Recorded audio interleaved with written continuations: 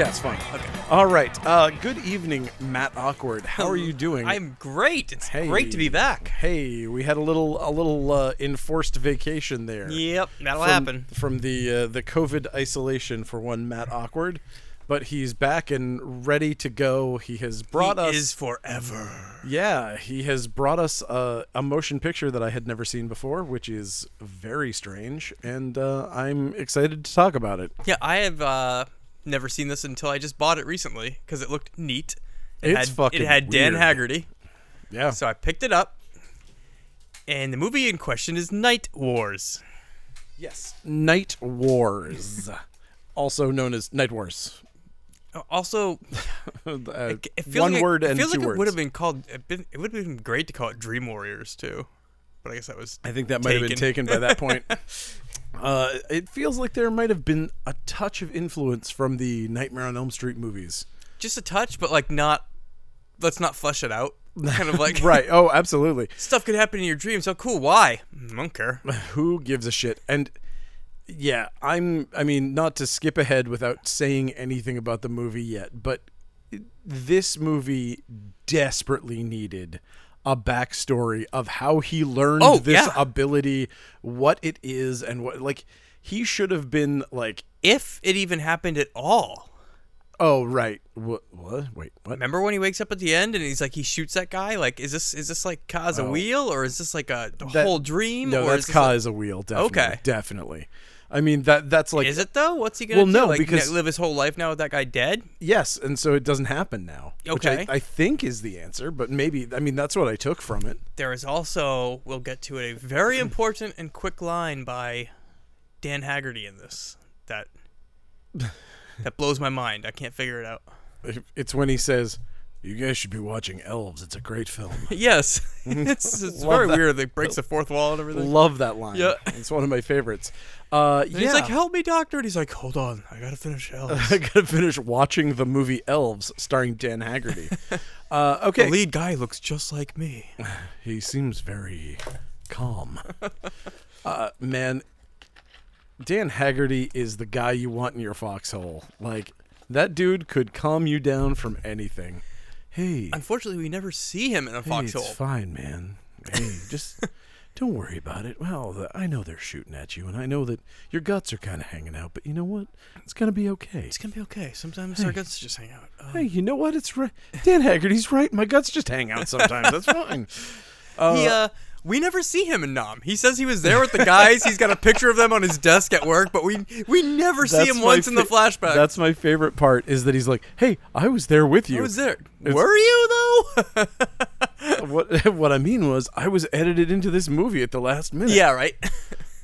Yeah. Weird Dan Haggerty stuff. But still, I like this movie, and we're going to talk about it. Okie dokes. Okie dokes.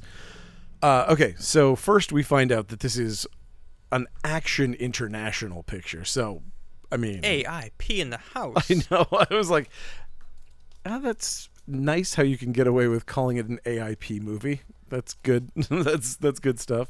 But we've got Dan Haggerty. That's our only person who's ever done anything that I noticed. Yep. And we get... bad synth. I mean, there's no way around it. This synth is bad. I don't care. I love it. If you or I noodled on a synth for, I mean, we wouldn't even need to you wouldn't even need to take a break. It's just do it cold, let's one do take. it. One take. Let's do it instead of this right as now. good as that. It would be absolutely as good as that. It was very, very, very cheesy, and I guarantee that'll be released on vinyl for some fucking collectors who don't know any better. Maybe I'm one of them, because I sat here watching this movie going like, fuck, I want this soundtrack. I loved it, man. Sure. Okay. It was fun. All right.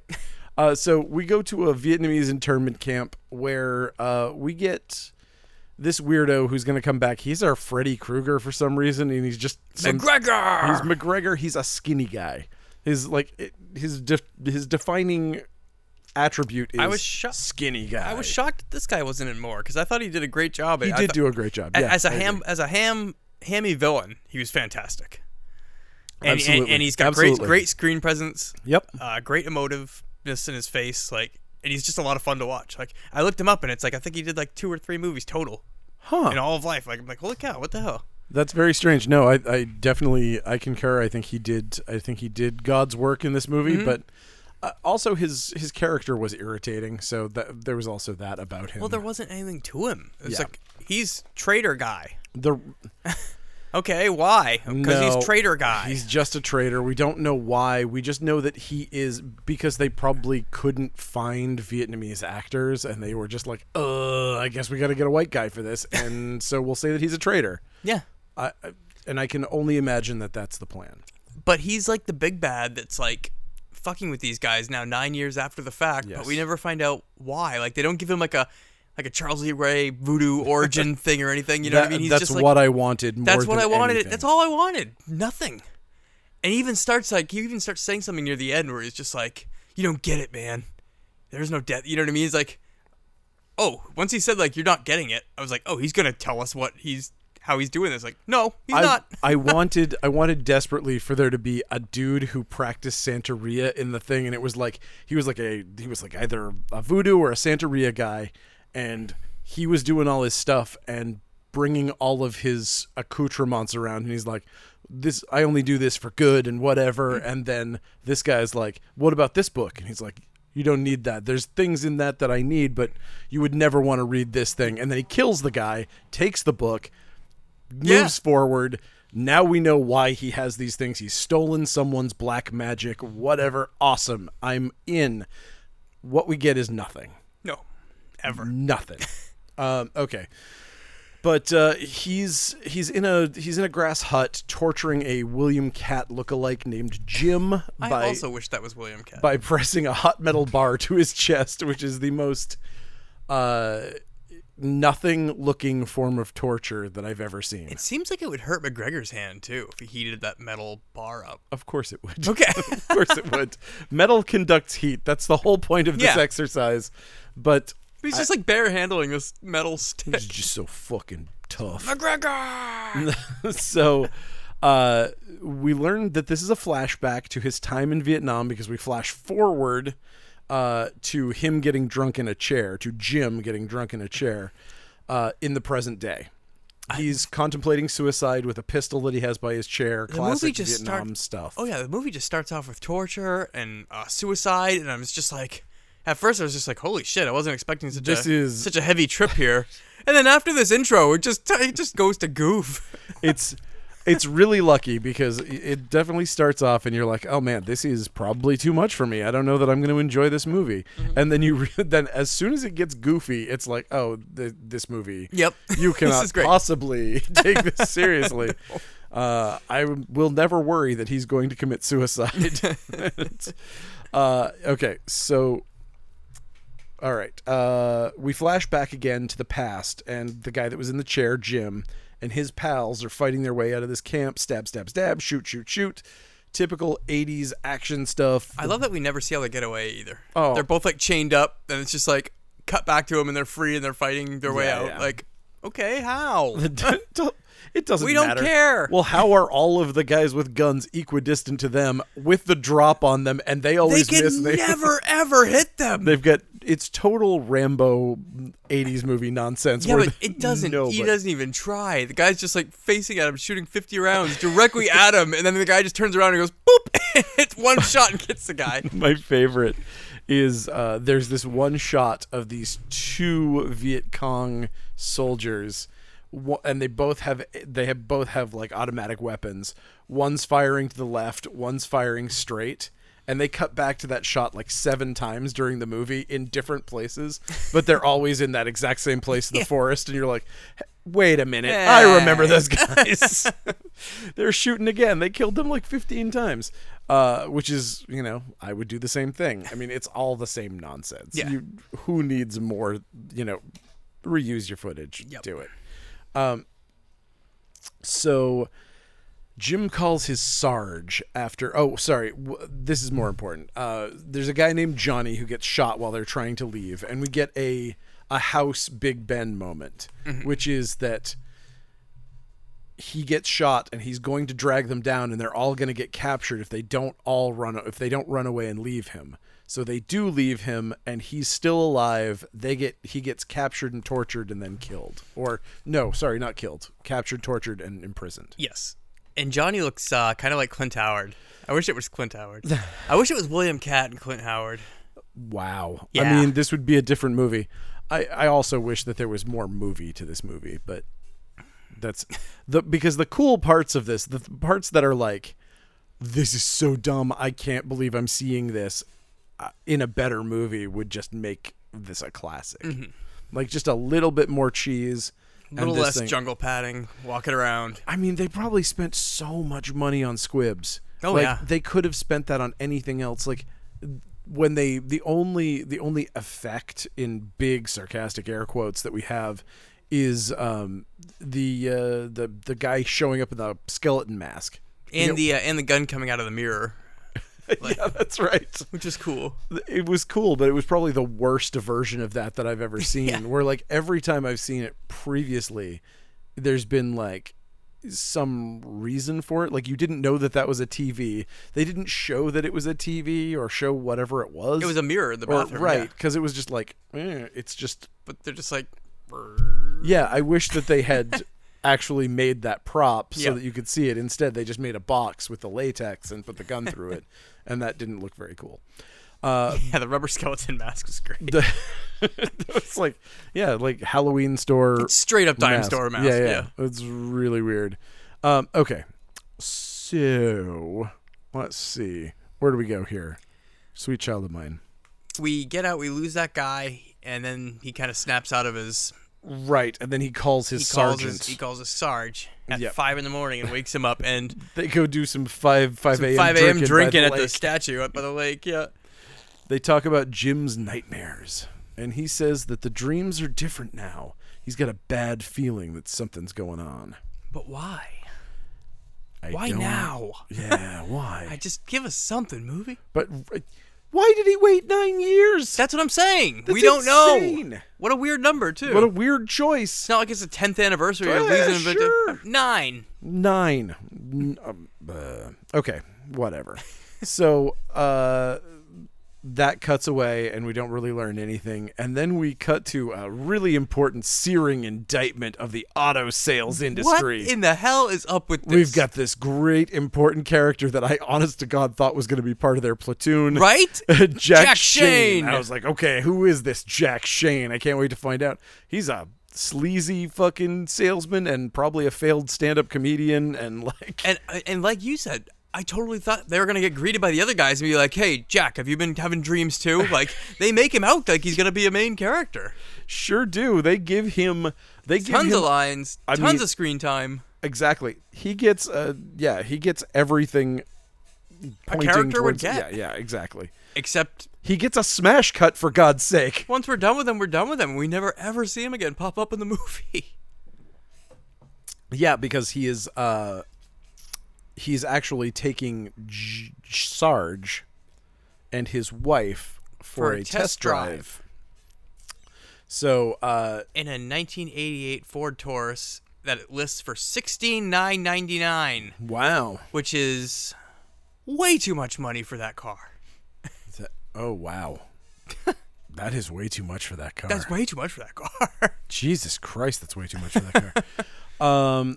That's why it's such a searing indictment of the auto sales industry. Okay, so, all right, they go on this test drive, and this fucking guy keeps irritating the hell out of them. Sarge freaks out while he's driving because he thinks he sees Johnny, and he nearly crashes the car, gets out, grabs the guy by the shoulder, and he's like, Johnny! And it's somebody who looks nothing like him. Yep. Jim calls and says he saw Johnny, and Sarge is rattled because he also saw Johnny. Because they're all just seeing things now out of the blue 9 years later. And so Jim drops his scotch, and then the radio plays a song from 1968, which was their closest approximation to a CCR song. They hired some local band to do I appreciate that they made the effort. Yeah. It sounds... Well, the song has a lyric, too, that makes sense too, right? Right. Like It it never sounds- starts or it never stops or something like that. Yeah. But it sounds nothing like a song from 1968. They didn't really try that hard to make it sound like a CCR song or whatever. But I still give him an A for effort. I absolutely give them credit for trying. Okay, so back in Nam, everything's spooky. There's orange-red lighting. There's a huge firefight, and it becomes clear that we're wasting all of our money on squibs right here. Now this is the flashback scene, right? Yes. Or is it a flashback? Because during this, there's a couple lines in this movie that may seem throwaway, but they really, I think they add some weight to it, or could. Because Okay. during the scene, they start this, and he's like, "What are we doing back here again?" Yes. Like, so what? What do you mean? Back in the dream world? Back Yes. together? Back in this place? I think or the is this answer actually is the flashback? Or no. is this actually This an is not a flashback. I think I misspoke. I don't think this is a flashback. I think this is a dream, and I think that the scenario where Johnny gets captured is repeating over and over and over again Okay. in different permutations. It's like it takes place in Because, yeah, he does get killed / captured Right. several different times. exactly, and so it's like different ways, yeah. that part is just like it's a scenario that is being sent. Like if Freddy were trying to do this, it's a sort of a Freddy Yep. thing where he's like, here's this, but it's it's a nightmare version of that, and so things are changed in different ways. Okay. I don't really understand why in this nightmare the fighters on the other side are so incompetent. Like nightmare fighters would be really good and you'd be really bad in a nightmare. Yeah. But But they are this- kind of good. They wipe out the whole platoon, save 3 dudes. I guess, but there's like 100 of them. Yeah. Like there's a whole bunch more of them. I don't know, whatever. But then we get like 3, I don't know, Spectre soldiers here that they all make a big deal out of, like. Okay. But it It's- doesn't seem weird at all, right? Like they're like, It oh my gosh, straight that's up looks weird. so it straight up looks like the Cure walking towards them, Mm-hmm. which is my favorite part of it because it's like they've got the stuff in their helmets to make them look like they have just camouflage, like whatever. twigs and shit, right? Right, Yeah. but straight up they look like they have big poofy 80s like Robert Smith hair, and they're walking toward and they've got like Robert Smith lighting, so it's super weird. The whole thing is really amazing. So yes, there's that, but we don't know what their deal is. If they're just nightmare soldiers that can't be killed. So why are there these 3 special non-killable Spectre soldiers? We're not gonna learn any of that. We just get a bunch of like nonsense, right? I mean, Yeah, they just try shooting them and nothing happens. yeah, it's just same old. Except that we're seeing, so there's a bunch of A-team explosions. We get a bunch of those like Doctor Who level pyrotechnics and people jumping off springboards. Little baby grenades. It's so, and I was but for once, a grenade goes off in a movie and someone gets shrapnel in them, which I was like, oh, I don't think I've ever seen a war movie where grenades equal shrapnel, which is like their entire purpose. Yeah. So in this, shrapnel flies, cuts the Sarge's hand. He wakes up and he has that cut on his hand. Whoa. Oh my god. Whoa. So, just like Nightmare on Elm Street. What a coincidence. Weird. So Sarge's wife comes in, shuts the door on the cameraman. This shot was so fucking funny. She leaves the cameraman stuck in the kitchen where she's like, I swear it had to be a I mistake. didn't notice. She walks into the room and she's going towards the Sarge who's in the other room. She slams the door and the camera is just focused on the closed door while they start their conversation and they cut inside. What a weird scene. That was so strange. Maybe it's saying something like you never know what's going on behind closed doors, Or or it- sometimes doors shouldn't be opened. Could be just be that the actress Shut the door on the shut camera. the door by accident and they didn't want to do another take. So I love how she's so blasé about everything. Like yeah. she's like, "Okay, honey, well, cool. Don't drink too much." Doop-a-doop-a-doop. He's just like sitting there with this giant bottle of scotch by himself in the daytime. She's just like, "Hey, try not to drink too much, okay?"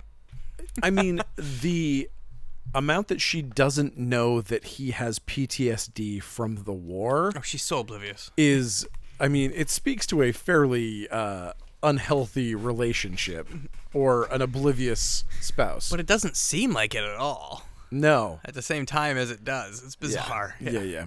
Okay, so we get he leaves and he's driving and he gets a Hanoi Hannah broadcast on his, that was weird. On his radio. He can't shut it off. And he can't shut it off. So this is just more military flashback stuff because that was the thing. But I thought the scene was handled really cool when eventually he just jumps out of the car and he's back in the war zone. Like, I thought that was cool. No, it's good. Yeah. And then McGregor visits him. Oh, that's right. Yeah, he shows up and pulls a gun on him. Yeah. And then this is all when he's like supposed to be driving to work, so yeah, I think you need to go get your head checked, bro. Yep. He pulls out a gun. The torturer is sitting in the passenger seat, pulls out a gun. Sarge says, "You're a traitor." And he's like, "You were a traitor." And he says, "Still am." Yeah. Which I guess was kind of cool. I thought it was cool. We get another dream / flashback to Sarge finding Johnny in a bamboo cage. And then Psycho with a machete cuts Johnny's fingers off. Wake up. This was clever. I mean, later on, it's very clever. I thought that was a cool plot point. Okay, so it turns out he was sleeping in traffic. He finds blood on his neck, swings his car around, drives home instead of going to work. He and his wife have a talk about his Elm Streeting. She doesn't get it, and for good reason. She now thinks he's crazy. And Sarge believes that Johnny is still alive in Vietnam. So, God, this is so weird. So wouldn't they try to get there, maybe? Like, they never once discussed, like, we should go to Vietnam. Go back to Vietnam. Yeah. Not that that's an easy order, but, like, at the same time, like, it's never once even brought up. I mean, they have $20,000 in savings. He easily could have spent that on... Or wait, no, they had $2,000. Yeah. I take it back. That probably would have been a difficult order. Yes. Yeah, it's because they overspent for that car. They blew all their money on that $16,999. Absolutely. Wow, that is adjusted for inflation. That's like a $40,000 Taurus. Yeah.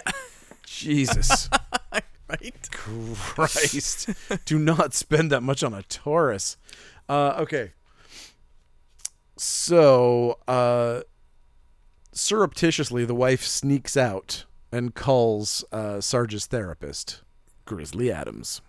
Mr. Elves, Dan Haggerty himself. Yes, the smoothest man this side of Billy D. Williams, Dan Haggerty. Unsurprisingly, Dan's just kind of sitting there being chill. I think he has some post-war guilt issues. Probably smoking 15 cigarettes at a time, I would assume. Oh, wait, that's me. Sorry. I'm smoking 3 cigarettes at a time. That's how I get my voice so smooth.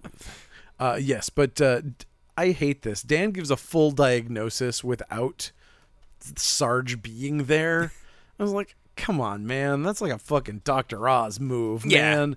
Like, don't have somebody describe symptoms to you and then be like, well, I think that he's a fucking toxic narcissist. Nope. Just actually talk to the guy, man. Come on. But also later on when he pulls out a bottle of scotch and just starts drinking in his office, do you think he was acting there, or do you think like he just I think the camera was supposed to be off. Yeah, absolutely.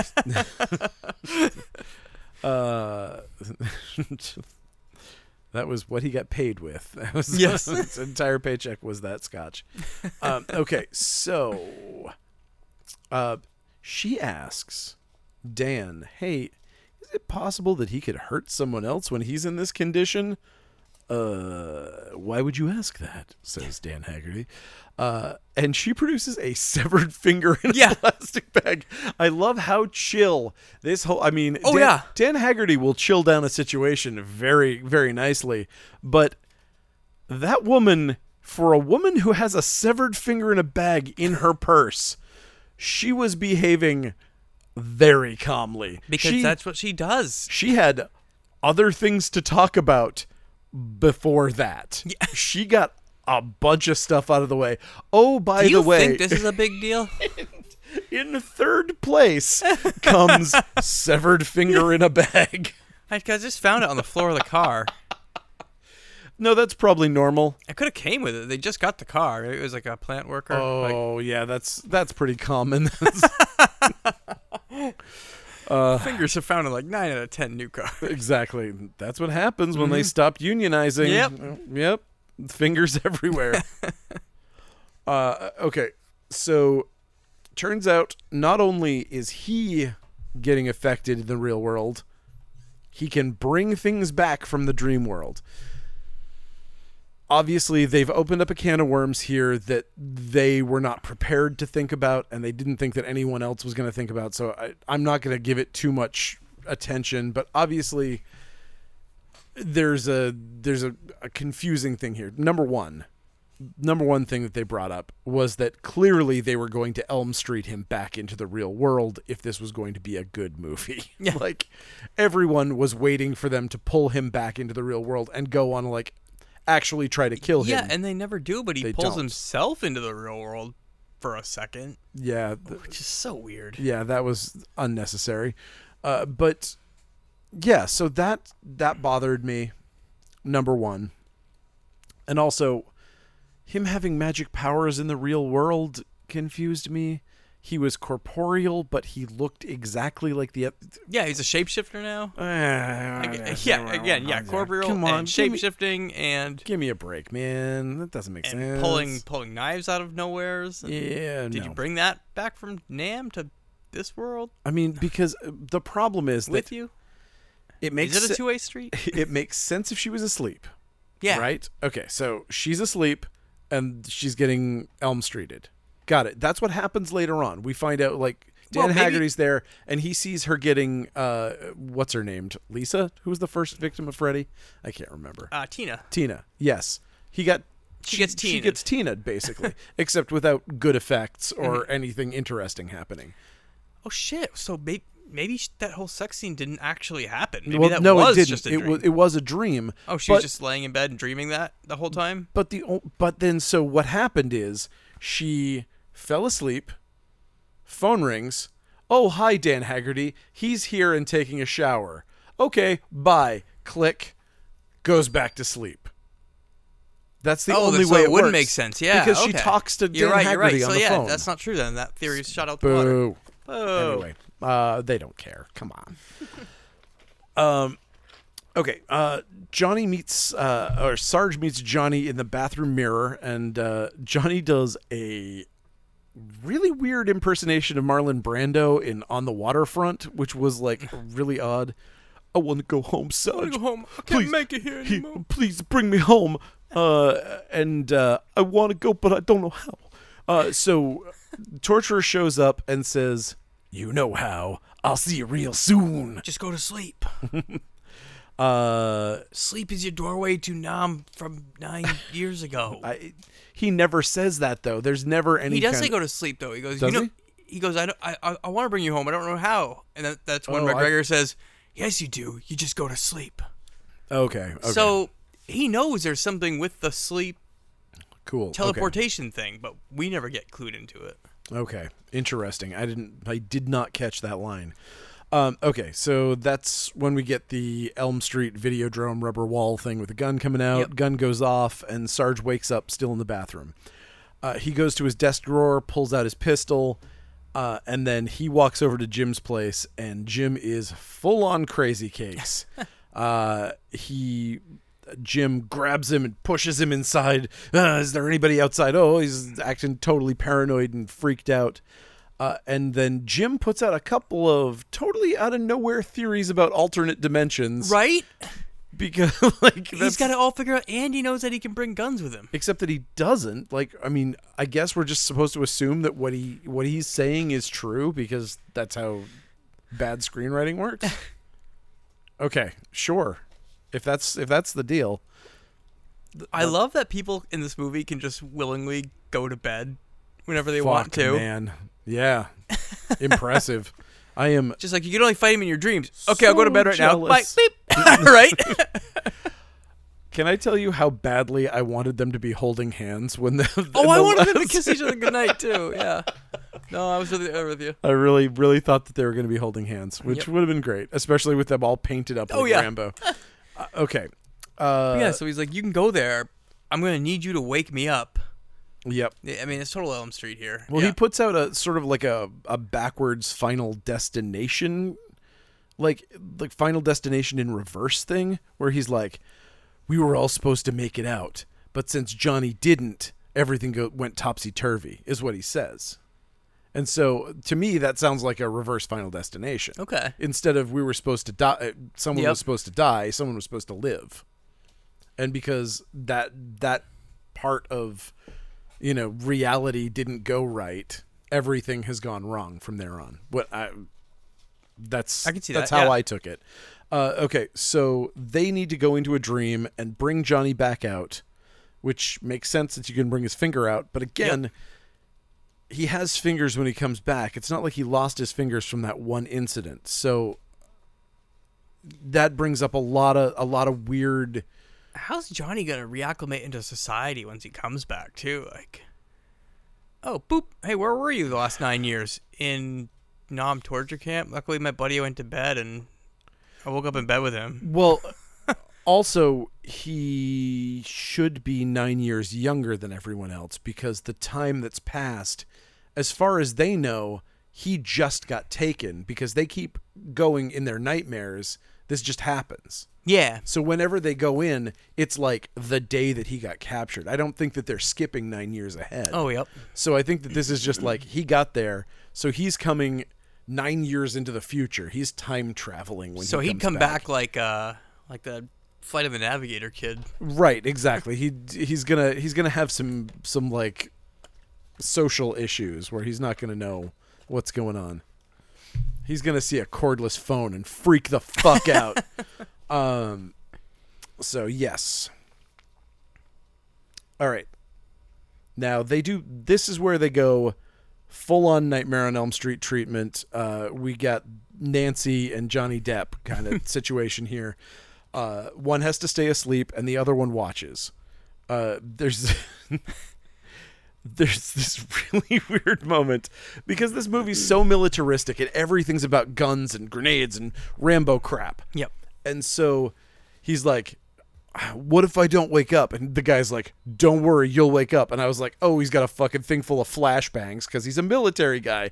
And he dumps out a pillowcase full of alarm clocks. And I was like, this is straight up awesome. What a ridiculous moment. I just wish there was more clocks. I felt like there wasn't enough clocks to make it dramatic.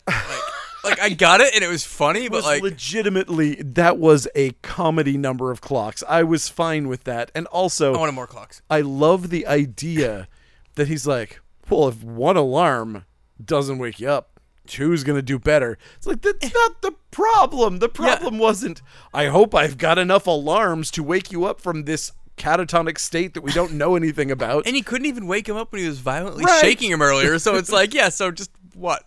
A little ringing's going to do it? But then it does. So whatever, because that's how they wanted it to work.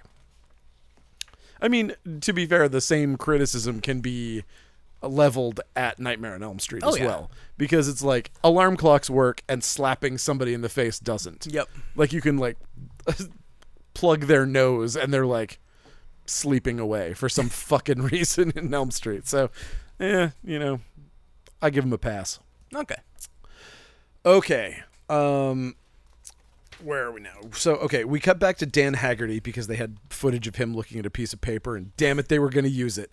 And that's over. So, silly 80s music starts. That's when the secretary brings him we find out, this is where he gets the results of the finger. The finger The analysis. severed finger fingerprinting.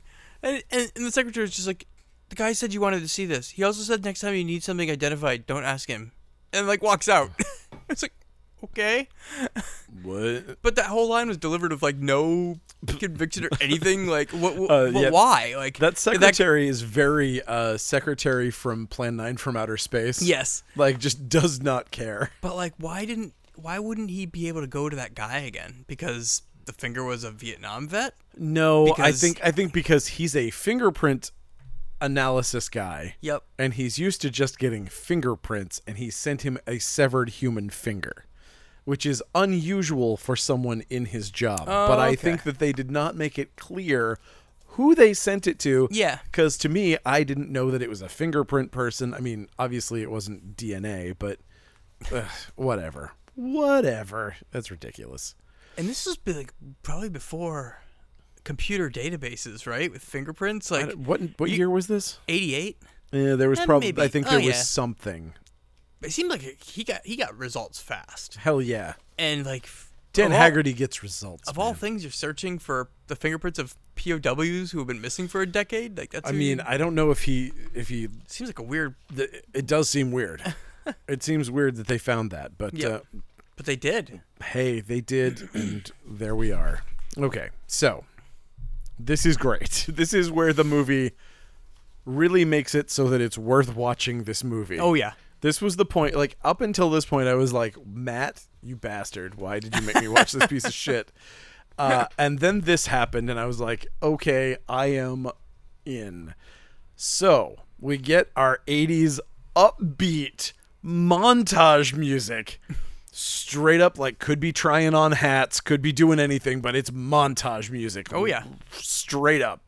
He's gone into the dream world, and then it's like, oh boy, there's an enemy there, and he's fighting him in his dream. Oh no, he's given him, in real life, this man has a pistol in his hand.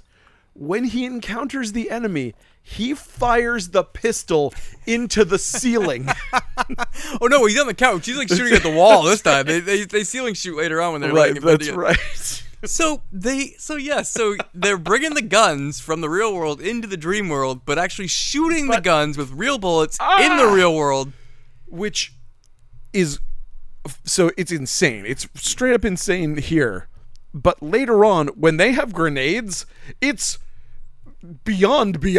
They never throw grenades in the real world. I wanted so badly to see that room exploded, that there was like no wall left on the side. They're just It was laying in bed black. together with like an exploded room all around them. The entire place was destroyed. That would have been perfect because they killed at least 4 of their neighbors. Minimum. Oh yeah, Minimum That's what 4 dead They neighbors. never address this in the movie ever. Just say, look, oh my God, there are no bullet holes in the wall. The bullets must have gone into the other world. Yeah, they don't. Perfect. They don't see a wall. We see bullets come out of the dream world and start shredding the wall in the real world. Yep.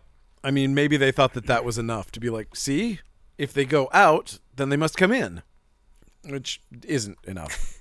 Just I just imagine like their upstairs neighbor being like, "Oh shit, those guys are in the dream world again, aren't they? Bullets are flying up through his floorboards. oh my God. They've got like a big So- giant metal shield, slab of metal on the floor for it. Yeah, I mean, They're taking a nap. Get on the metal plate."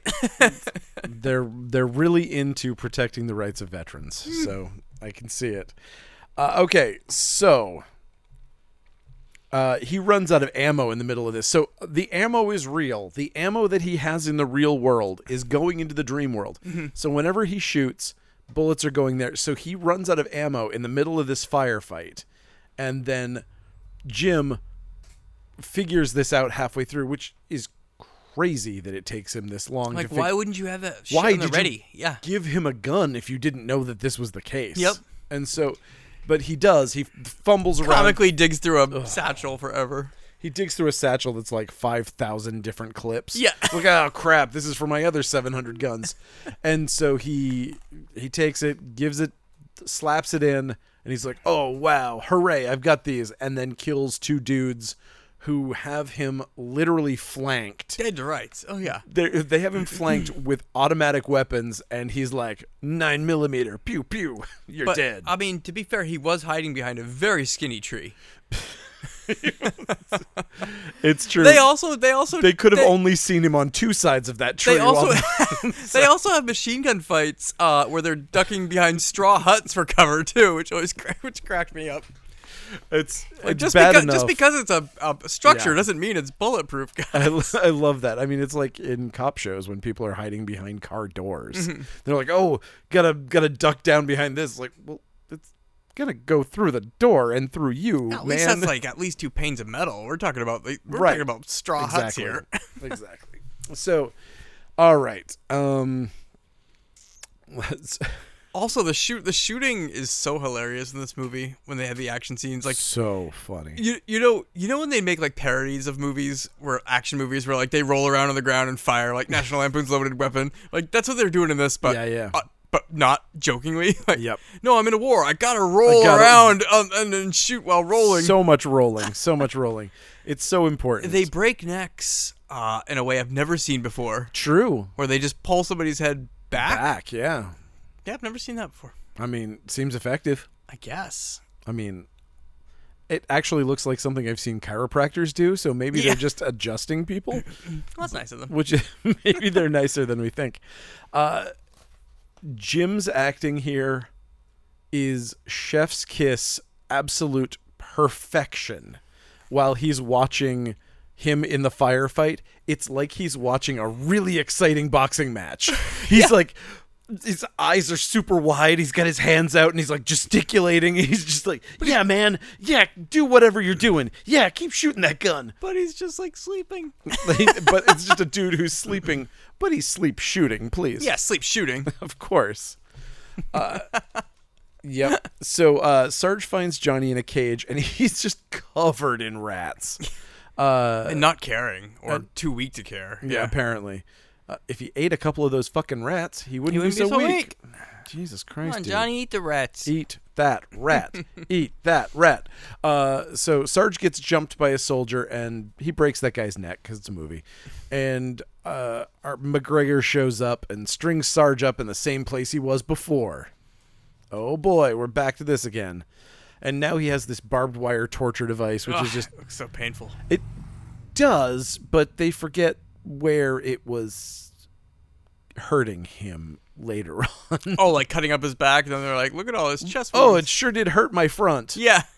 Like, dude, no, that was on your back. Yeah. But yeah, it's two pieces of wood with barbed wire in between it, and it just honestly, my back is kind of itchy right now, and I was just thinking of how that would be really kind of nice. Yeah. We need like a blue tree here to rub on. I agree. So okay. Jim's trying to wake him up because he sees that there's something going on. But he can't wake him up. No matter how much he shakes. Like, Nope. You think the gunfire would wake you up more than an alarm clock do? He's ready for it because he's the one firing it. It's like how you can't tickle yourself. Gotcha. I don't know. Whatever. But I'll allow it. Sure. But whatever happens, eventually Jim does wake up just in the nick of time. Well, this is another thing, too. Like, McGregor's like, this is it. You're staying here with me forever. Like, there's no death. We're here forever. We might as well have fun. And then once he starts getting waken up, McGregor realizes he's leaving, fading away. But we don't see anything we don't know what it looks like when he fades away or how McGregor tells or anything. And also, we think that McGregor is going to kill him permanently, which would kill him in the real world, we assume. Well, that... And if that would bring him in there and his soul is trapped forever, then just fucking do that in the first place. Yeah. Then torture him later. But, I don't know. But later, they also make that thing about getting cut in the real world, in the dream world. But near the end, they both take like 50 rounds to the back, and they're still alive in the real world. Like, yeah, that is maybe they're very durable. Okay, so Jim goes home and clears out his household savings account to the tune of $2,000. His wife is not excited about that. She's left at home alone, trying to figure out how she's going to pay the rent. But he goes out with dude to go to the hilarious arms dealer, a Neil Hamburger-esque, a very Neil Hamburger arms dealer, who sounds like he's reading every one of his lines off a cue card. With like, he sure does. With no pauses, no anything. Like, oh, hey, how you doing? I got guns for sale because I'm sending my kids to school. Hey, who is your friend here? I don't know your friend. That makes me kind of nervous. Okay. He has money. Oh, he's got money. Okay, that's cool. Okay, if he's got money, then that's a good. I like him. Step into my office, and he opens his trunk of his Buick there, and he's just got 20 machine guns and assorted other things laid out. Like, it's like a lifetime prison sentence for a traffic stop waiting to happen. Yep. Like this, except for now. Yeah. In the 80s, yes. Yes. Now that's just being That's just going to the range. That's just being a Texan. Yeah. So yeah, that is legitimately totally fine now, but back then would have put you in prison forever. Yeah. I just thought it was so funny how he had no Yep. false floor in the trunk or anything. No, Just nothing. everything was Like laid he's out. like, oh, I'm a really paranoid arms dealer. But I don't just, hide any of my shit. But I just leave all this shit rattling around in the back Yeah. of my car. I can only assume the back seat's filled with guns Yeah, too. Sure, of course it is. Glove box, just fucking pistols pour out if you open it. Yep. Okay, so yes, he says, "Don't worry, I've got $2,000," and the guy's like, $2,000 isn't gonna buy you shit, and he's like, "But remember Nam?" And he's like, "Oh, I remember Nam. Okay."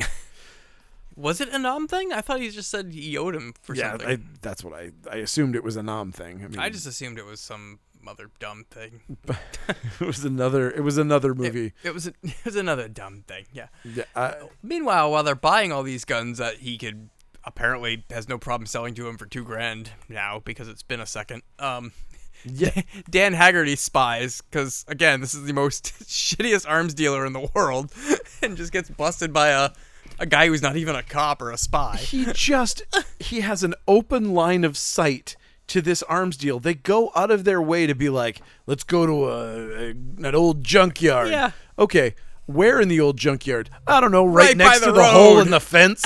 Yeah, where right the by the freeway main goes drive. fast. Great. Good going.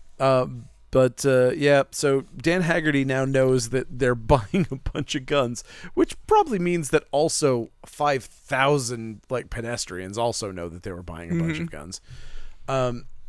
And so somehow he's there. Like he somehow beats them back to Jim's apartment.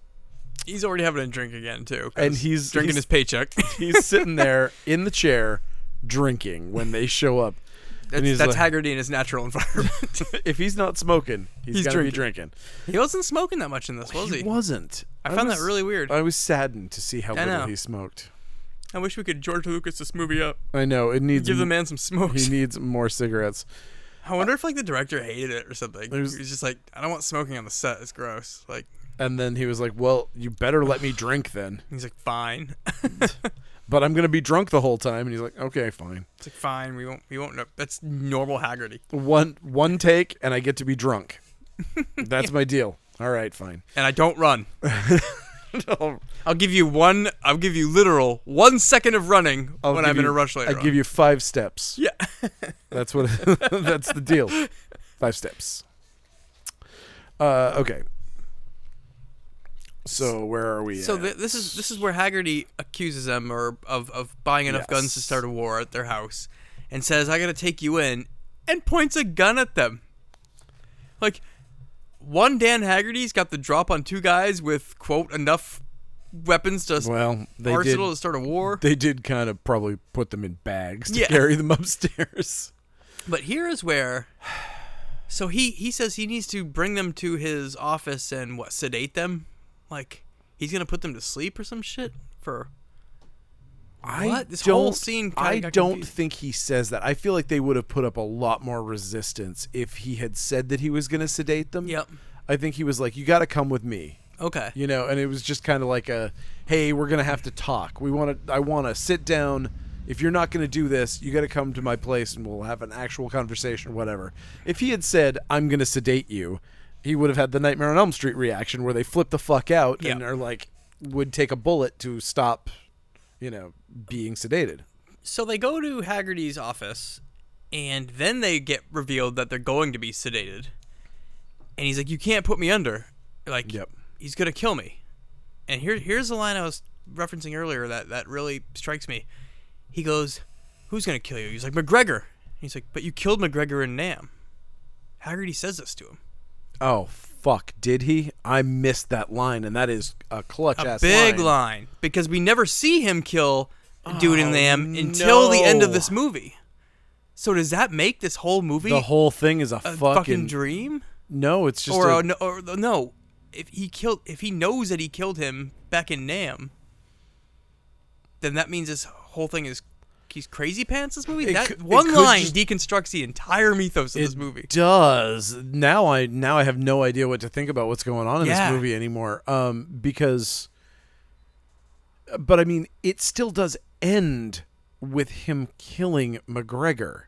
So that did happen. But now what it means to me is that this is just a big circle. This is even more of a circle Yeah. than I thought.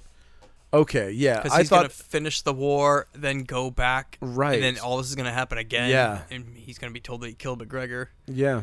Yeah. Because I thought that what it meant was that he had closed the circle. That, like, McGregor was going to do something, especially because that was such a cool line when he shoots him and he's like, "What the hell did you do?" And he goes, "Just in case."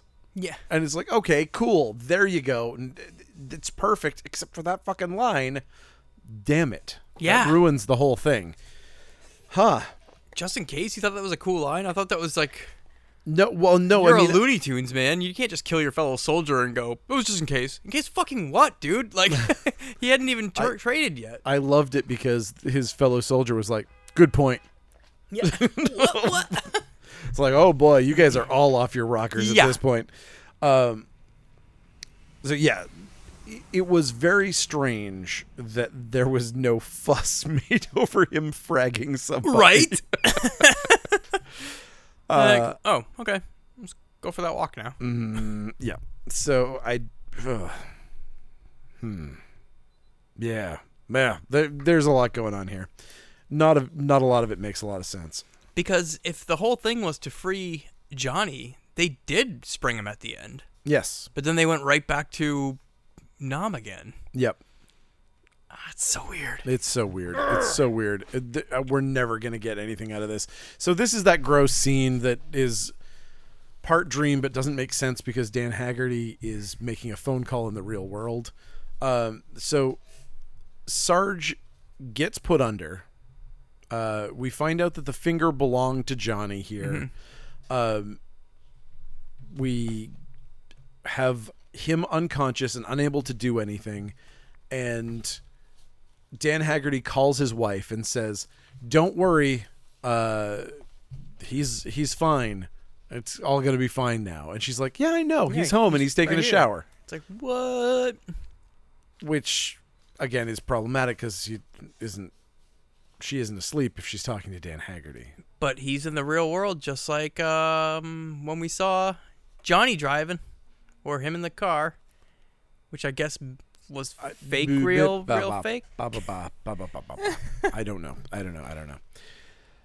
I mean, I guess that does mean that he can affect things in the real world, and he is appearing as other people. Yeah. Sure. Fuck. I wish this We're movie... just gonna worry roll this with it. forever. Yep. There's nothing we can do about that.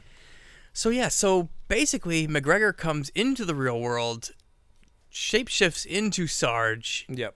Except he's not in the real world because we do see her being stabbed in Dream World. So Dan Haggerty walks in while she's being killed. Yes. And like he knows that she's being killed by an invisible murderer. Unless only she can see him, and Haggerty can't. I mean, possibly, but either way, it amounts to the same thing. Yep. I wish we did without the rapiness to this scene beforehand. I really do too. Why couldn't it have just been like a normal sex scene, and then Why? when he got off, then it was McGregor? You know, and be like, whoa, you know? Yeah, I don't know. Yeah, they kind of like dirty it up for 5 seconds for I don't know what no the point reason. of it is. Yep. It's extra gross for It's like, but no yeah, real it's reason. like we already know McGregor's a bad guy, so we don't need to be like hammer it home with a rapey Yep. scene. Yeah. Agreed. Oh. Yep. I also love so to cut back to that scene earlier when he was watching over Jim and he like runs out of ammunition. Or Jim's watching over Sarge. Sarge runs out of ammunition and in his hand he's holding an Uzi. You've got Jim watching over him holding an Uzi in his hand. Oh yeah. And it's like Swap out the Uzi with the gun. nothing's going on here, buddy. Yeah. Fucking give him the gun. You don't need that. That's my wake up gun. That kind of makes sense. Okay, yes. So now we see a dude in white pants walk towards Sarge's doped up body. Oh my God, it's gonna be McGregor. No, it's Dan Haggerty. And now he believes the whole Elm Street thing. Hey, wake up! Your wife's dead. Oh, hey, I might have made a mistake here. Yeah. I love that he never apologizes. Like, hey, Oopsie. I kind of put you under, and like a dream demon killed your wife because I didn't put you believe under you. when you told me not to. And Oopsie poopsies. and even if he did, I mean, Sarge is like, water under the bridge, buddy. Yeah. What else? Shit happens. So Jim and Sarge now have more guns than the average Texan. They have a commando suit-up montage and go to sleep. I love it. I've never seen a movie where people arm themselves to the teeth, paint their face up, and then cuddle together in a twin bed. It's, you know what? Like you said, I wanted them to hold hands or like I blow love them a it. little kiss goodnight. It was adorable. I also love the cinema verite of how filthy the pillows were with all the commando makeup they were wearing. Oh yeah. When you looked at the pillows, it was just fucking disgusting. So that was good stuff too. And as I said earlier too, like it's not like Nightmare on Elm Street where they, some of the movies were like, put me under with this stuff, you know what I mean, or give me drugs to put me Right. under, or Yeah. or they're just like, okay, we gotta go to bed. It's like 3 p.m. They paint themselves up, lay in bed, and they both just conk out in 2 seconds. Man, it's something they learned in the war. Yeah, You learn how to sleep. you when learn you how to need it. sleep. Do you think that this was like somebody who had a crazy spec script for a Rambo versus Freddy movie? Holy shit. Do you think somebody was like, oh no, I got an idea that's totally going to get made, so I'm dedicating 1 second does another line of coke. a month of my life to this? It's Rambo versus Freddy. I mean, for real, Does another line of coke, comes back. It's Rambo and Schwarzenegger versus Freddy. There's 2 of them now. I mean, as crazy as that sounds in the 80s, from what I hear, there was a real world conversation about the last Rambo movie involving a monster, involving a Predator-style monster. So there is a precedent for this craziness. I mean, and also Rambo versus Freddy would be fucking awesome. And can they also fight a giant spider? Yes, please. I mean, I'm fine with that too.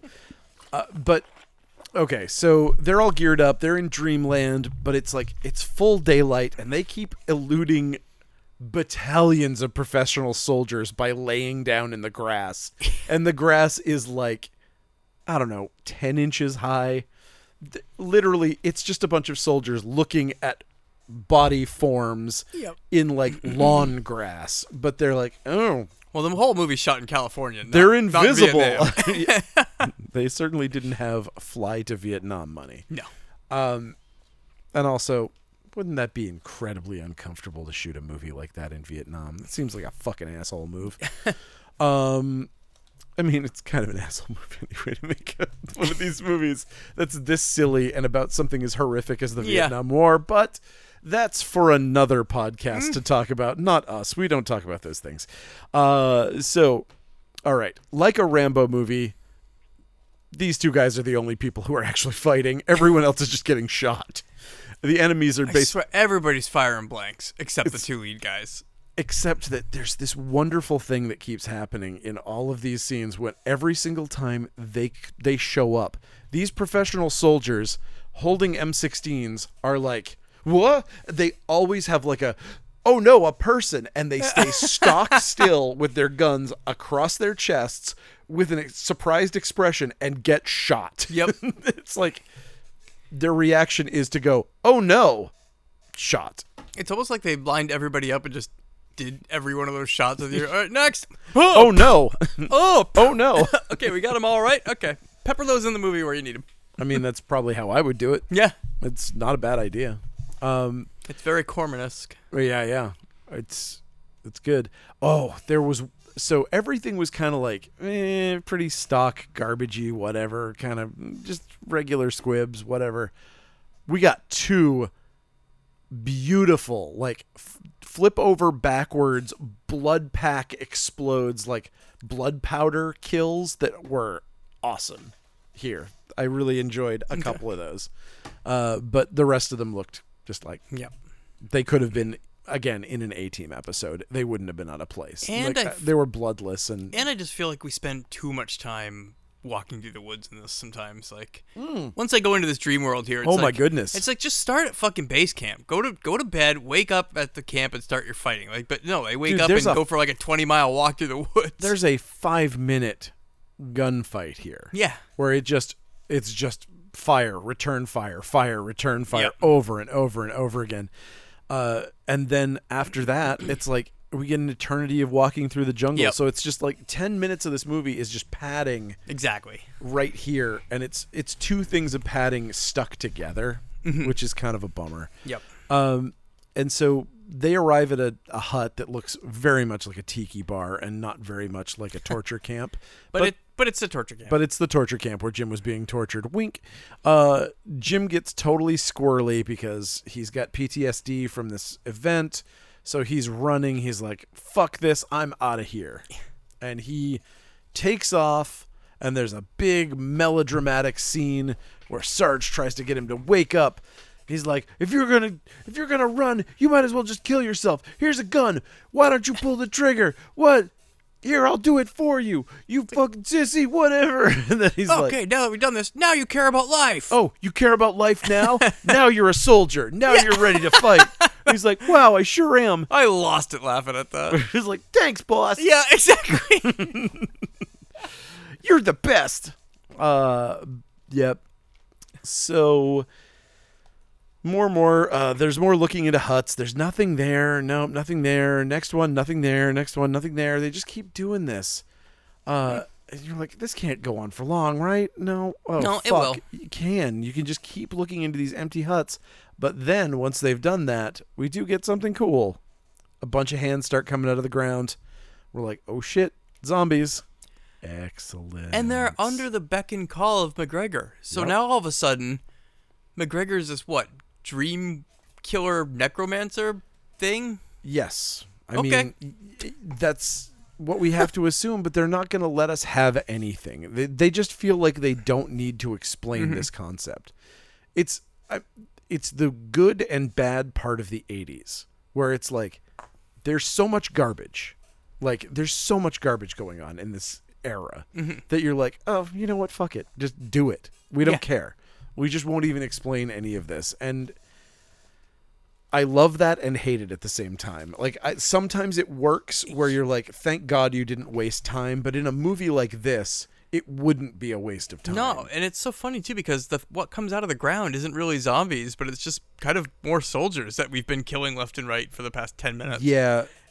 And one of the dudes, I forgot who. Sarge just runs away, Yes. or Jim just runs away. Jim runs Jim away. runs away, and then he's like, "Get him!" and sends the soldiers after him. But it's like, you just Well- left your buddy there. Well, with more than McGregor yes, absolutely. To die. Yes, because Great job. Again, well, I mean, it turns out it was the good move, but I was. Risky move. It's a risky move, but also a really risky move is just standing there motionless while you watch these figures come out of the ground. Yeah, start firing away. Have you thought about shooting them? Yeah, Like they just we stand know you there. know how to shoot. And like because they keep doing the reaction shots, they keep being like person on the ground, them standing there with their guns motionless, Yeah. person in the ground. It's like, okay, you're just intentionally being stupid here. Yep. It doesn't. If they had shown them coming out of the ground and not done the editing back to reaction shots, I would have been like, oh, okay, they didn't see it. They were looking the other way or something, and they got surprised. Yeah. They were not surprised. Okay. So now, Jim shoots one of the people and just runs away because he finally figured out that he could shoot somebody. And so he runs off. And, the other thing is that when he runs off, because of the way that it's edited poorly or whatever, Sarge has his gun pointed directly at McGregor when he runs off. He's like, you know who's doing all this. Yeah. Pop him. Shoot him. Yeah. I mean, you don't know that he's immortal yet. It makes no sense that he holds back. But he does. And that was also very irritating. So now we get a chase through the jungle. while Sarge is getting beaten up and dragged off for more torture. Jim kills somebody with a rock, which was pretty funny. That's great. He gets what I like is that so far they've been Rambo, and it's just been everybody's getting killed and nothing's. And then he gets into a fist fight with one guy and just cannot get on his feet. He just gets knocked down over and over and over and over again. Then just shoots the guy. And he's like, "Oh right, I can shoot people." Shoots him. It was sort of Not about this big sidearm. right that thing. So he does, and time is running out for our heroes because the alarms are going to go off. They're not going to catch this guy. I love that they don't give us the time reasoning whatsoever either. Like, it's not like they had to get out at that time. So, like, why did you pick this one time? And not once do I remember in the dream world do they ever check their watches. Like, They did not. They didn't do any time sync or anything. So it's like, how do they Nope. know they're running out of time or know anything? Yeah. How does dream time agree with real world time? Like, that's also great because we don't know. We don't It's know. like, we only had 3 hours to take this nap, so let's make this snappy. I gotta go to work at 6. Jesus. You know, now what's really bothering me is how logy they're going to be when they wake up from their 3-hour afternoon nap. It's not going to be like all of the automatic weapons fire that they get in their back. It's going to be just how... Shit, I overslept. I don't have any time to wipe off this camouflage before going to my job Oh, boy. at Dairy Queen. Everybody at the I'm Chuck gonna E. look Cheese is gonna... ridiculous. Luckily, I'm in the fucking Chuck E. Cheese suit today, so it's not going to be such a big deal. Oh, childhood rat casino. Childhood rat casino. All right. Okay, what are we doing? Oh, right. Torture Freddy's there. Blah blah blah. Oh, okay. So this was a great shot. So this is when we finally got the time that we're worried about, and he grabs his torture guy grabs his sidearm and shoots Sarge in the leg. Yeah. We cut back to the real world. That was cool. And the blood explodes all over the curtain. I was like, man, more of that, and this movie again would have been a classic. There's such a spark of something really cool in this movie. There's like it's right there. It's like a tip of your tongue kind of thing. This is not a good movie. But it's so close. Yeah. It's so fucking close. And it's really annoying to see just how infinitesimally they could have tweaked a few things and made this movie into a movie that people would have been talking about. It's now. that really fun kind of bad to experience movie. Sure. But like, yeah, like you said, yes, they could have tweaked some things and been like something special. Yeah. But right now it's just like this. It's so weird that it's.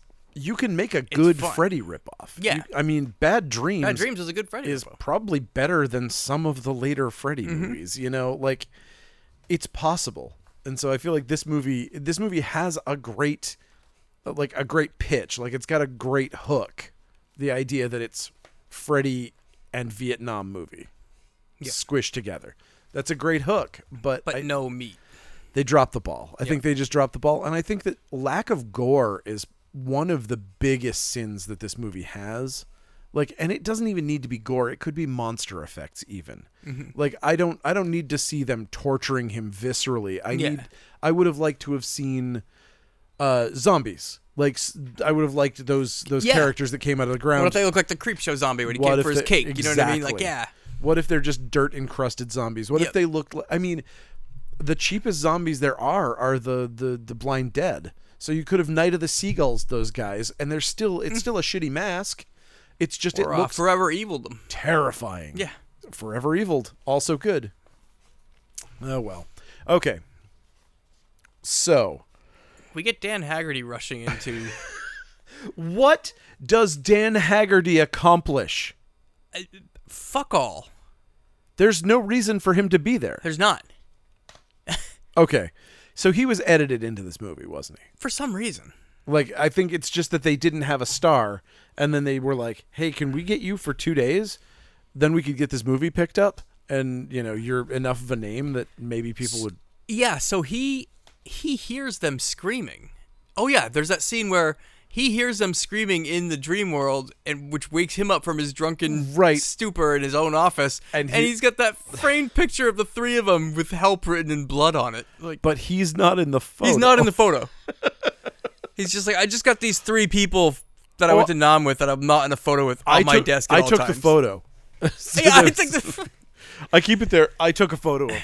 And it drives me nuts that we never get to see Dan Haggerty in the war either. Like, That's so weird. no matter, he says he was there with them. Hey, Viet I was Cong there, guy. man. I think I can't think fight anymore. maybe we should just be reasonable about this, and we'll just. I don't know. I don't want to shoot you. You don't want to shoot me. Maybe you know what? I got a beer. We could share a beer. Maybe we could talk about this. He cowers out, I guess. I think that's why he's here right now. Like, he cowers out from fighting with them. He's like, we could really use you. And he's like, no, I can't go fight that war again.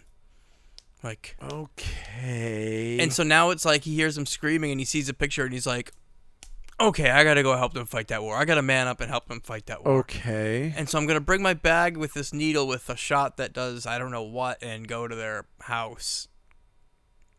Okay. Yeah, I don't know what the needle was for. Maybe No, he we was don't going to find- knock himself out.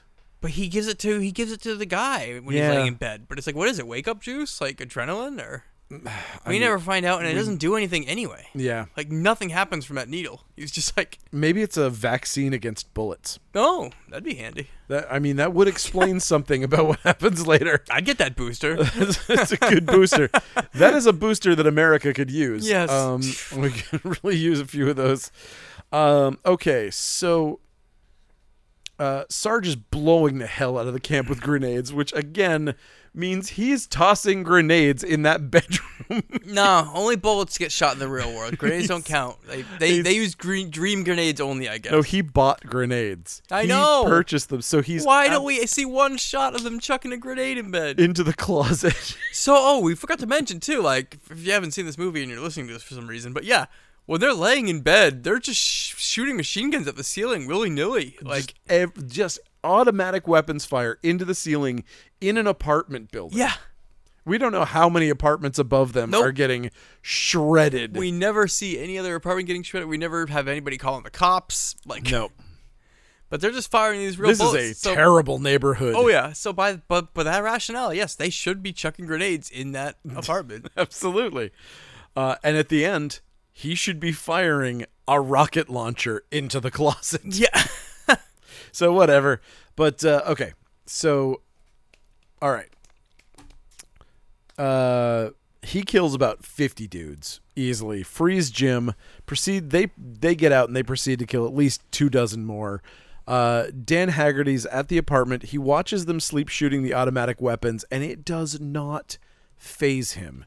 He is still down to clown after watching these fucking maniacs asleep firing M16s into their ceiling. Mm-hmm. That's nuts. He is a fucking ride or die at that point. That is, you gotta give it up for him caring enough to stick around once he sees that shit happening. Okay. Wouldn't it have been great if he ran and got like a frying pan and just bopped himself in the head and he's like, I'm coming, boys! Ka-dunk!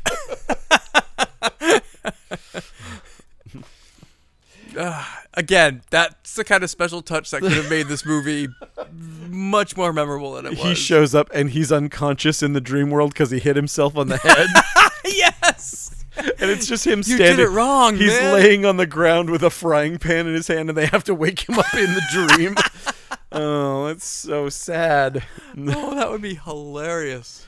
All right, And then they use that frying pan to start beating McGregor with. Holy shit, that would have been fucking epic. and then he's dead, and then they're like, "Wow, now we can have some bacon, Yeah! dream bacon." Dream bacon And then is the they best all bacon. then they all high five, and it freeze frames. Okay, so Cue that sick synth. and now this is the part that makes no sense. This is where This is the part that makes no sense. No, this is where it goes further off the rails, let's say. It's off the rails. It went back onto the rails and off the rails on the other side. So alarms. kind of like beyond the Amok Train there. Muck Train, Beyond the Door 3. Yes. So, okay. Alarms go off. They get shot full of bullets. They get shot so They much. get so much. They're riddled. They're dead. They should be dead. Super dead. And they're like, oh boy, oh, I hate being shot with a bunch of bullets. I'm gonna climb into this tiger cage. Yeah. So they climb down into the cage that Johnny was being held in, and Dan Haggerty shoots them up with something. We don't know what. Yep. Torture guy has a rocket launcher and is also impervious to bullet wounds. They shot him a bunch of times. Yeah, we thought he was dead, but then he springs back up. Because he gets angry with the alarm clock because he's like, no, you're not leaving. Ah. And so he now has a rocket launcher, and he's getting ready to blow them all to hell, but then Jim throws a grenade at his feet. It explodes, and it's a fire grenade, I guess, so it special fire grenade. But catches also, him on fire. But also, what I don't understand here is when he shoots that rocket launcher, I guess the explosion propels them through the wall of their own apartment where they already were? Yes. So they were there, but then they sprung back through the transdimensional door, I guess? Don't even try. Let's just say that it's another apartment. That they're in their next They busted through the neighbors. It just all the apartments look the same. It'd be great if there was just like some stoners sitting on the couch and they looked at him and was like, you guys are the worst neighbors ever. Seriously, that's a touch. I mean, anything. I would have taken anything. But yeah, it does. But they're not actually in the other apartment. They're in the same bedroom. They burst through a ghost wall to be where they already physically were. It makes zero sense. But somehow Johnny's alive, Jim is alive, but Sarge is dead. Mm-hmm. And Sarge wakes up in the eternal hell realm of Vietnam with his whole platoon like it's 1968. And this is when he shoots McGregor and says, just in case. Yeah. And then he lives happily ever after. I guess? We don't know. We don't know. I mean, the weird music leads me to believe that he lives happily ever after. If you're going to listen to the score for a cue as to what's going on. Yeah. It's a happy wrap up. That was like, we wrap this whole thing up and we're going to relive this experience as though this never happened and everything's going to be good from here on out. So it ends with that kind of killing baby Hitler thing. Like, yeah, he killed the guy, which would have stopped the things from happening, but nobody knows that he was going to do those things yet. So he just looks like a psycho that killed his buddy. Like, yep. Okay. And so wouldn't you get court-martialed when you get back? Is everybody in the platoon going to not report him? Because I think they'd report him. I mean, it definitely speaks to a group of people who have done horrible things. Yeah, true. If they're unfazed, because that dude, speaking of down to clown, he's like, just in case. The guy goes, yep, just in case. Let's go. Yep. He was like, and maybe they all did do horrible things, because when we get that radio scene with when he's in the car, she's like, stop killing our women and children. Like, is that directed to, I mean, that could be just a general statement for the war, or was that directed just to him? Like, was he one of the crazy baby killers of that time? Who knows? I mean, maybe that was the thing, but I mean, he built his hell for himself through karma like that, or yeah, could be. I mean, because that was kind of patter that the Hanoi Hannah personality did during the war when she was trying to put across fake information. Well, actually, evidently, Hanoi Hannah had real information, and that was what was so. I've never even heard this term so Hanoi Hannah weird before, about so I don't it. really know. There was there's this. Essentially a radio station that broadcast American music, would be like broadcasting American protest songs against the war. Okay. And she was Hanoi Hannah, and she would speak in English over this thing, and she'd say, American troops are arriving at this place at this time. This is how many casualties you've suffered. This is what's happened here. Someone just firebombed a village and killed this many children, and blah, blah, blah, blah, blah. Like, all of these statistics of things that would make the American soldiers want to flee or want to just leave. Okay. Like, they're trying to get people to go AWOL. Gotcha. Evidently, from what the reports say, I don't know how accurate this is, it did not work at all. But apparently American soldiers did listen because they didn't trust the Army's version of events. And so they would listen to that to get, counter information. Okay. which is fucking weird. It is weird. Yeah, the whole thing is very strange. But yeah, it was a war is fucking awful, and terrible things happen. But yeah, and terrible movies get made about it. Let's face it, sometimes a terrible movie gets made about a terrible thing that actually happened in the real world. I'm so mixed because the Vietnam War movie it happened so much that it's no longer, I don't find it offensive anymore. You're saying it's like a desensitization thing? Yeah, like it became so ingrained in popular culture in the 80s, this whole concept of like, because all of these veterans were like in the world, they were out and about. And so you were seeing people who were having Vietnam flashbacks and that kind of stuff. People who had PTSD. And they turned that into a joke in the 80s a lot of times. Like, oh God, I know. That was an 80s trope, like, oh, flashback, non-flashback. It certainly is a wonderful way to excuse the horrors of war. But yeah, that is fucking terrifying. Like, but even like fucking, what was that Tom Selleck TV show? Magnum P.I. Magnum P.I. He was a Vietnam vet. Oh, okay, I didn't know that. And like the guy that ran the helicopter was like, they were war buddies, and that was like, he's like, well, you owe me because I saved your life at Nam, or like that. It was always one of those kind of. There was always that kind of backstory for characters. And it's prevalent in horror a lot too, like Jacob's Ladder and House and this. Yeah, and there's got to be more. This gave me a Real House vibe just because of the situation. Yep. I mean, that was a very common. I mean, because it's basically one of the most horrific things that anybody can imagine. So of course that's the one that you would dwell on for a like, oh my God, I fucking hope that never happens kind of situation. But yeah, terrifying. And why the fuck didn't they go back to Vietnam? Yeah. And would he have been there? God, man, that's a great question. Why do we look for logic in these movies that are just poorly made? But yeah, but would he actually be there? Because McGregor was the one that captured him or had, and was I guess McGregor got killed. It goes back to the question of, is McGregor dead? And McGregor got killed before. Well, Johnny was still alive when McGregor got the just in case killed at the end. Yep, everybody was. Yeah, man. Okay. Fuck. All right. So here it is. Here's my. I'm gonna take a stab. Yeah. Take a shot.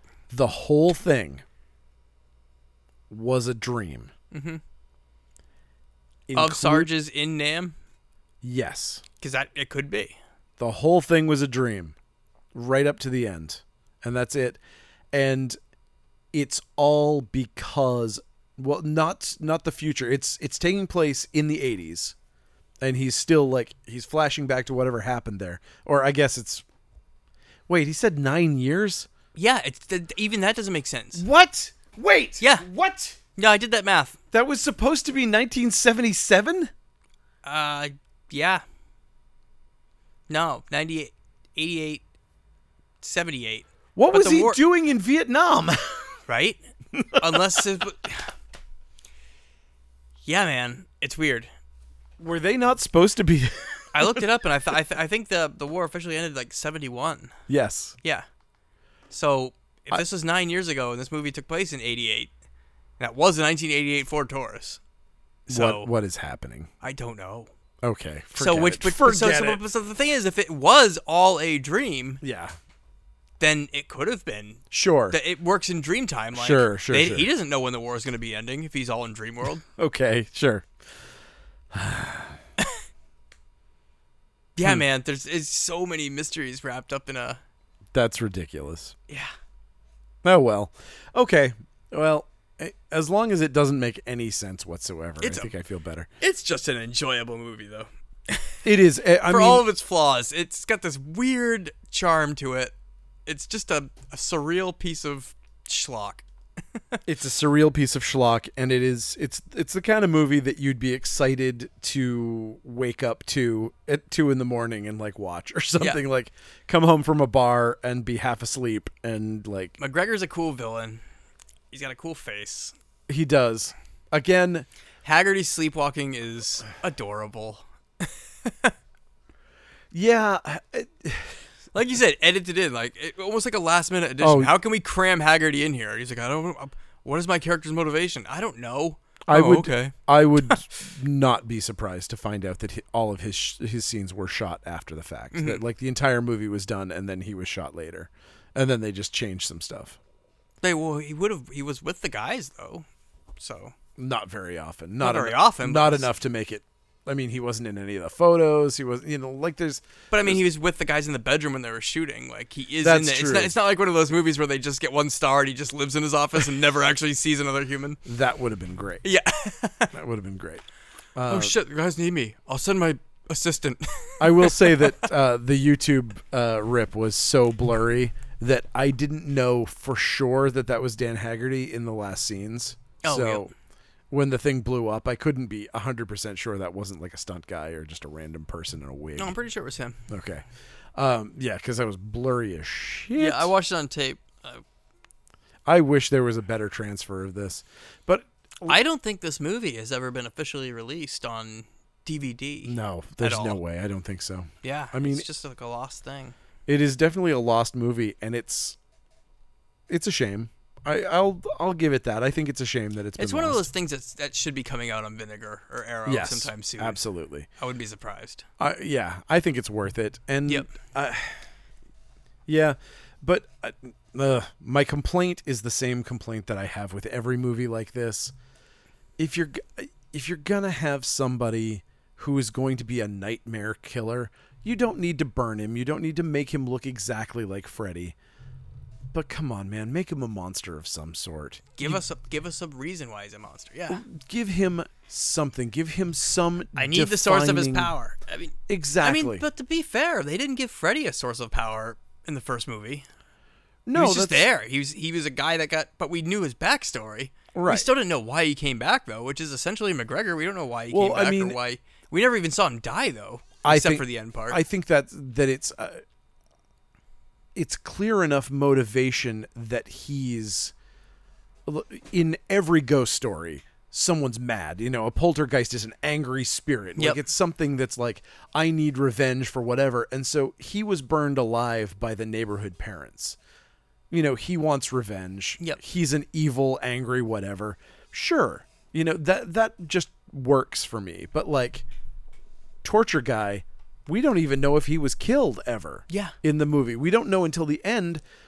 because that's the weird He thing. might still be alive. Because in the beginning, when we first meet McGregor, he's torturing him. Yeah. Then we do that jump cut to them breaking free of the place. So we never see how they got away or if they killed McGregor Right. then, which they didn't, though. We found, but then later when Dan Haggerty says, you killed McGregor and Nam, like, that whole line just tailspins this movie into, like, what? Yep, absolutely. But why couldn't he be a monster? Why couldn't he legitimately be a monster of some kind? Like, he needs to look supernatural. Like, he turns into, like, a violator at the end, you mean? Like, Sure. I mean, I would have taken anything. I would have taken fucking horns even. Yeah. Like, even the lamest thing you can think Yep. of. Like, I teamed up with Satan! sure. Admittedly, that's not probably what I would have wanted, but It would give you a semblance of an answer. Dude, I fucking take it. Yeah. Like I'm sure you can find a Vietnamese legend that would go along with Yeah. this thing where Yep, it's yep, like, yep. This person. You could even do the Ranma 1/2, which would be you fell into a puddle, and it was the puddle where the legend of the dead girl who lives forever and tortures people in their dreams makes you go Sure, evil. Yeah. Fine. Yeah, anything. That's great. Love it. And then I teamed up with Satan. And then I teamed up with Satan to sell you a great used car. Come see Jack Shane. The fact that Jack Shane never came back Right? is just one of the most astronomically confusing things about this movie. That's so weird. The whole movie, it felt like a Jack Shane vehicle, and I thought he was gonna be a soldier, yeah, or something like. a plot point of some sort. He just, God, he was shoehorned in there. Yeah. Man, why? He must have contributed to the movie. I mean, it would have been a cool epilogue too if we found out that he was there, and then he starts getting visited by McGregor at the end. So it's like, oh, McGregor's still coming after them. But he's coming after Jack Shane. I don't know. I don't think there's any way to save this movie. No, it's broken. It's too broken. But that's it. That is Night Wars. That is Night Wars. I don't know if I feel like everybody needs to watch it or not. I mean, I think it's fun. I fell in love when they went to bed together. I was dying. I could not believe I watched that cinematic, that getting all made up, dressed up, loaded for bear, and then it's like, okay, nappy time. A super cut of the part where he first starts shooting, the part where they lay down in bed, then shoot again into the ceilings. I'd be like, okay, you've seen this movie. Yeah, you've pretty much seen the movie. You're kind of right. Yeah, you like genre fans. People like us, we do live for finding that moment in a movie that blows your mind, and that's it. This movie has that moment. Oh yeah, it has a concept in it that is so astronomically fucking nutso that I've never seen before. I've never seen it in a movie before, and I can't imagine how a human being would put that into a script and say, yeah. They fire AK-47s into the fucking ceiling, and then it goes into the dream world. Yep. Do the cops show up? No. Everybody's fine. Nobody cares. Do the neighbors die? No, maybe. Who knows if there even is any? Who cares? So good. Okay, so yeah, it's probably worth watching just for that. Yep. I give it a recommendation. I recommend you watch it. I'd say I'm 50-50 on it, but still, it's good.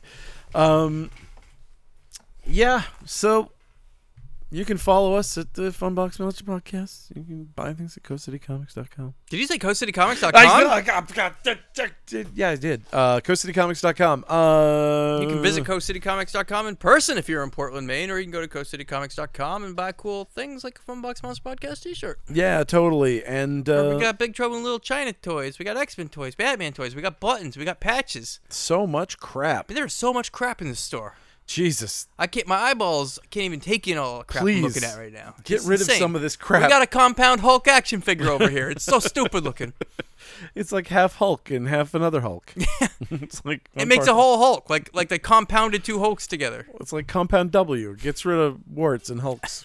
Yeah, we got all sorts of stuff. We love hearing reviews. We would also love to get some reviews. We would also like you to recommend us to people. It would be nice to get more people, Yeah, tell your mom, tell your grandma. I definitely appreciate the fact that we have a fairly steady group of people that, like, it's pretty much the same, but it plateaued, like, a little while ago. Yeah. Like, 6 months ago, we kind of plateaued.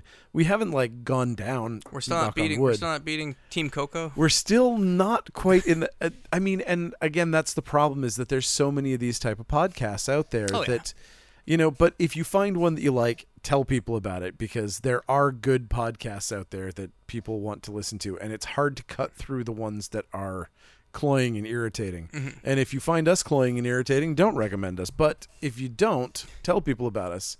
It doesn't help much because, again, no one's going to believe it. I feel like I have a very hard time believing when somebody says, it's a great podcast. Oh, yeah, it's a great podcast. Yeah. I'm like, is it, though? Yeah. Like, I listened to Last Pod on the Left, and I was like, nope, not for me. This is for another person. I feel like I'm being yelled at by sports guys. But then I listened to the Flophouse podcast, and I was like, oh, these are some people who are funny, who talk about movies, and I like it. That's great. I've never heard them. Yeah, it's really good. It's the guy from... So maybe I'll check it out, but you said it's good, so I don't really believe you. Exactly. But that's what's funny. Well, somebody came into the store and said, hey, your podcast reminds me of this podcast. And I was like, oh, that's funny. I guess that's good, because they have a huge following compared to us. Yep.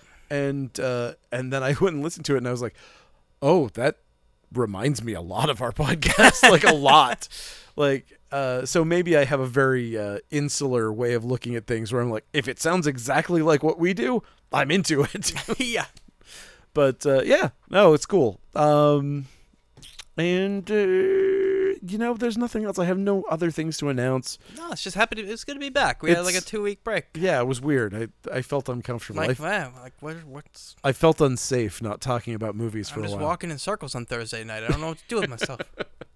Yeah, no, it's cool. I was thinking about this because someone had been talking about. I was talking with one of my friends about like how I don't have any time. How I'm like, I have no spare time, and he was like, maybe you should kill one of your podcasts. And I was like, no, that's like one of the most fun things I do. And I have to say, 100%. I've said it before. If we were not recording this and we were standing in front of toy microphones doing this exact same thing, I would want to continue doing this. Yeah, it's every super fun. week because it is one of my favorite things in the world. Talking about dumb movies, watching dumb movies with the intent to talk about them and talk about the silly shit that's going on. And just trying to break down and figure out insanity. I mean this one particular. Oh yeah, this will break you. Fuck. Yeah, this really. This is an Ivan Drago movie. Yeah, I think this really did mess up my brain. Mm-hmm. I should not have tried. I should not have looked into this particular abyss. Anyway, thank you for listening. We really do appreciate it, and also thanks to Dennis who tried to get the AV Club to cover us, but they had already apparently fawned all over literally the Flophouse. Yeah, and so he did try. He did try to get us on there, which was very nice of him. Fucking floppies. So I appreciate it. But one of the dudes was the head writer for The Daily Show and has like 3 Emmys. So maybe he's more accomplished than me. Maybe fuck them a little bit for that. but they're very funny and they don't do horror movies though. So we're not really in the same realm. We're the only horror movie podcast, right? It turns out that nobody else has thought about talking about horror movies except for us. That's what I thought. I don't look at podcasts, so I don't know, but I assume that is the truth. That's probably true. That's got to be true. I'm going to roll with that. I bet it's one of the very few horror movie podcasts recorded in a comic shop. Yeah, we got that going for us. So there you go. And that comic shop's Coast City Comics. It sure is. CoastCityComics.com. And you know what? Fuck it. Do buy Rad Wraith. Yeah, buy Rad Wraith. It's a great comic. Kristen wrote a fucking comic book. Yeah, I wrote a comic and it's great. And issue 3 will be out sometime in September. Sweet. That's it. Yeah. Awesome. Oh, October. Sorry. I got delayed. Anyway, as these things do happen these days. Anyway, we will see you next week. Thank you for listening. Good night. Peace.